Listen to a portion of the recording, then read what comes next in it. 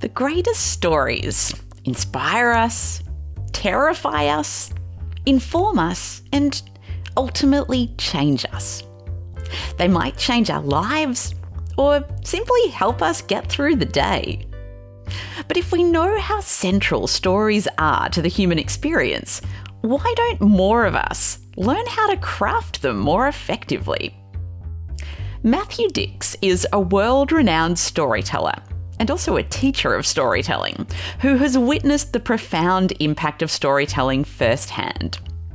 Matthew believes that crafting compelling stories isn't just about influencing others, but also about gaining influence over ourselves.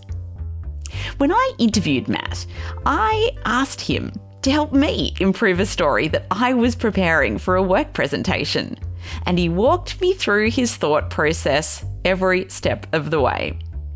And after delivering this story at the workshop, I can tell you that it made so much more of an impact. My name is Dr. Amantha Imber. I'm an organisational psychologist and the founder of behavioural science consultancy Inventium, and this is How I Work, a show about how to help you do your best work.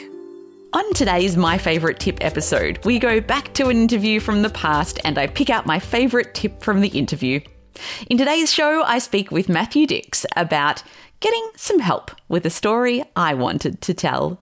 So Matt, I was hoping to get your advice because I've got a workshop coming up with my team on Friday, and it's Tuesday today when we're recording this, and I've been racking my brains for the right story to open this workshop with. And I need a story that's essentially about like not taking something for granted and sort of, you know, treating something with the care that it deserves. And I've sort of been thinking about times in my life where I've, you know, taken something for granted that like I haven't spent a lot of time on it, but it's been in the back of my mind.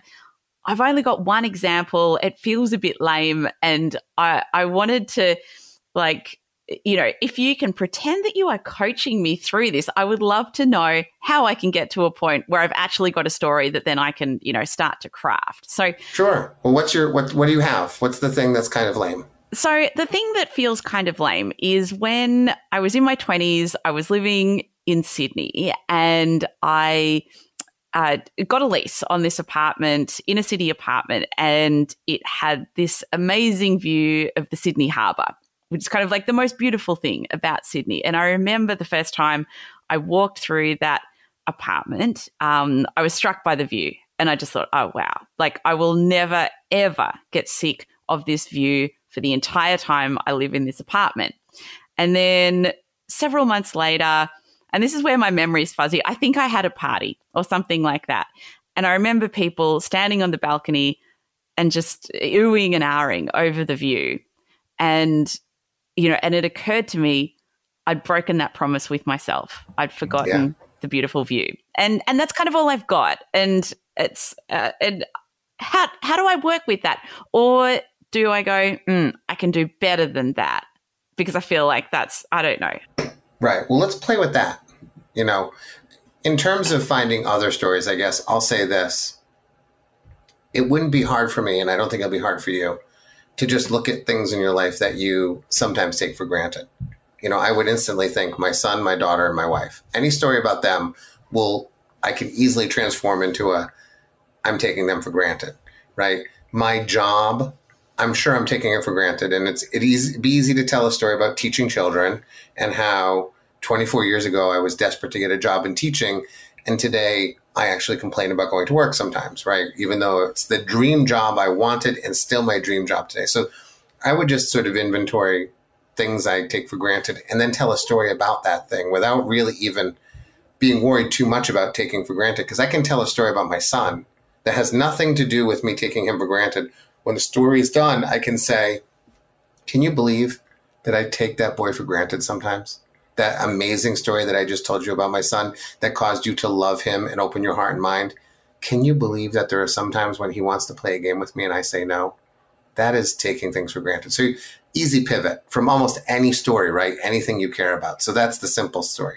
But, you know, what you gave me was interesting because that's not an easy thing the Sydney apartment story because it's kind of boring. Like I bought an apartment and then eventually I didn't appreciate it in the way I should. But the way I might craft it to make it a little less boring is, again, at the beginning, we have to cause people to wonder. So I would start the story doing something like this. I'm hosting a party and I look out on the deck and everyone is staring out at something. And I have no idea what that something is. Like I have looked outside my deck for the last 368 days. And as far as I can tell, there is nothing to stare at. And yet for some reason, I've got music playing in the room and I've got things to do in the room and everyone's got their eyes outside. And so I'm starting to wonder, like, is there a whale in the harbor today that I've never, like, you know, it is has a boat sinking in the harbor right now, right? Or, you know, has a comet crashed into the harbor that's caused people to pay attention to whatever the hell they're paying attention to.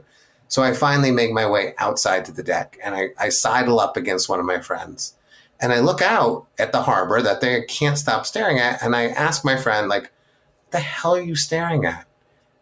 And then I suddenly know they're staring at the beauty of the harbor, which a year ago, I swore to myself that I would never take for granted because it is one of the most beautiful views in the world. But it turns out that if you stare at the most beautiful view in the world for a year, it stops being beautiful and just starts being a view. And that is a tragedy. Like I would tell the story like that. But do you see how rather than saying I rented an apartment and you told it chronologically, yeah. You've got to give them something to wonder about. So the thing to wonder about is why are people staring at a view that I don't care about anymore? And the realization is I was supposed to care about the view because it is beautiful and I've just forgotten to notice. If you enjoyed this extract of my chat with Matthew, you might want to go back and listen to the full interview, which you can find a link to in the show notes. If you're looking for more tips to improve the way that you work, I write a short fortnightly newsletter that contains 3 cool things that I've discovered that help me work better, ranging from software and gadgets that I'm loving through to interesting research findings. You can sign up for that at howiwork.co. That's howiwork.co. Thank you for sharing part of your day with me by listening to How I Work. If you're keen for more tips on how to work better, connect with me via LinkedIn or Instagram. I'm very easy to find. Just search for Amantha Imber. How I Work was recorded on the traditional land of the Wurundjeri people, part of the Kulin Nation. I'm so grateful for being able to work and live on this beautiful land, and I want to pay my respects to elders past, present, and emerging. How I Work is produced by Inventium with production support from Dead Set Studios. And thank you to Martin Imber who did the audio mix and makes everything sound better than it would have otherwise.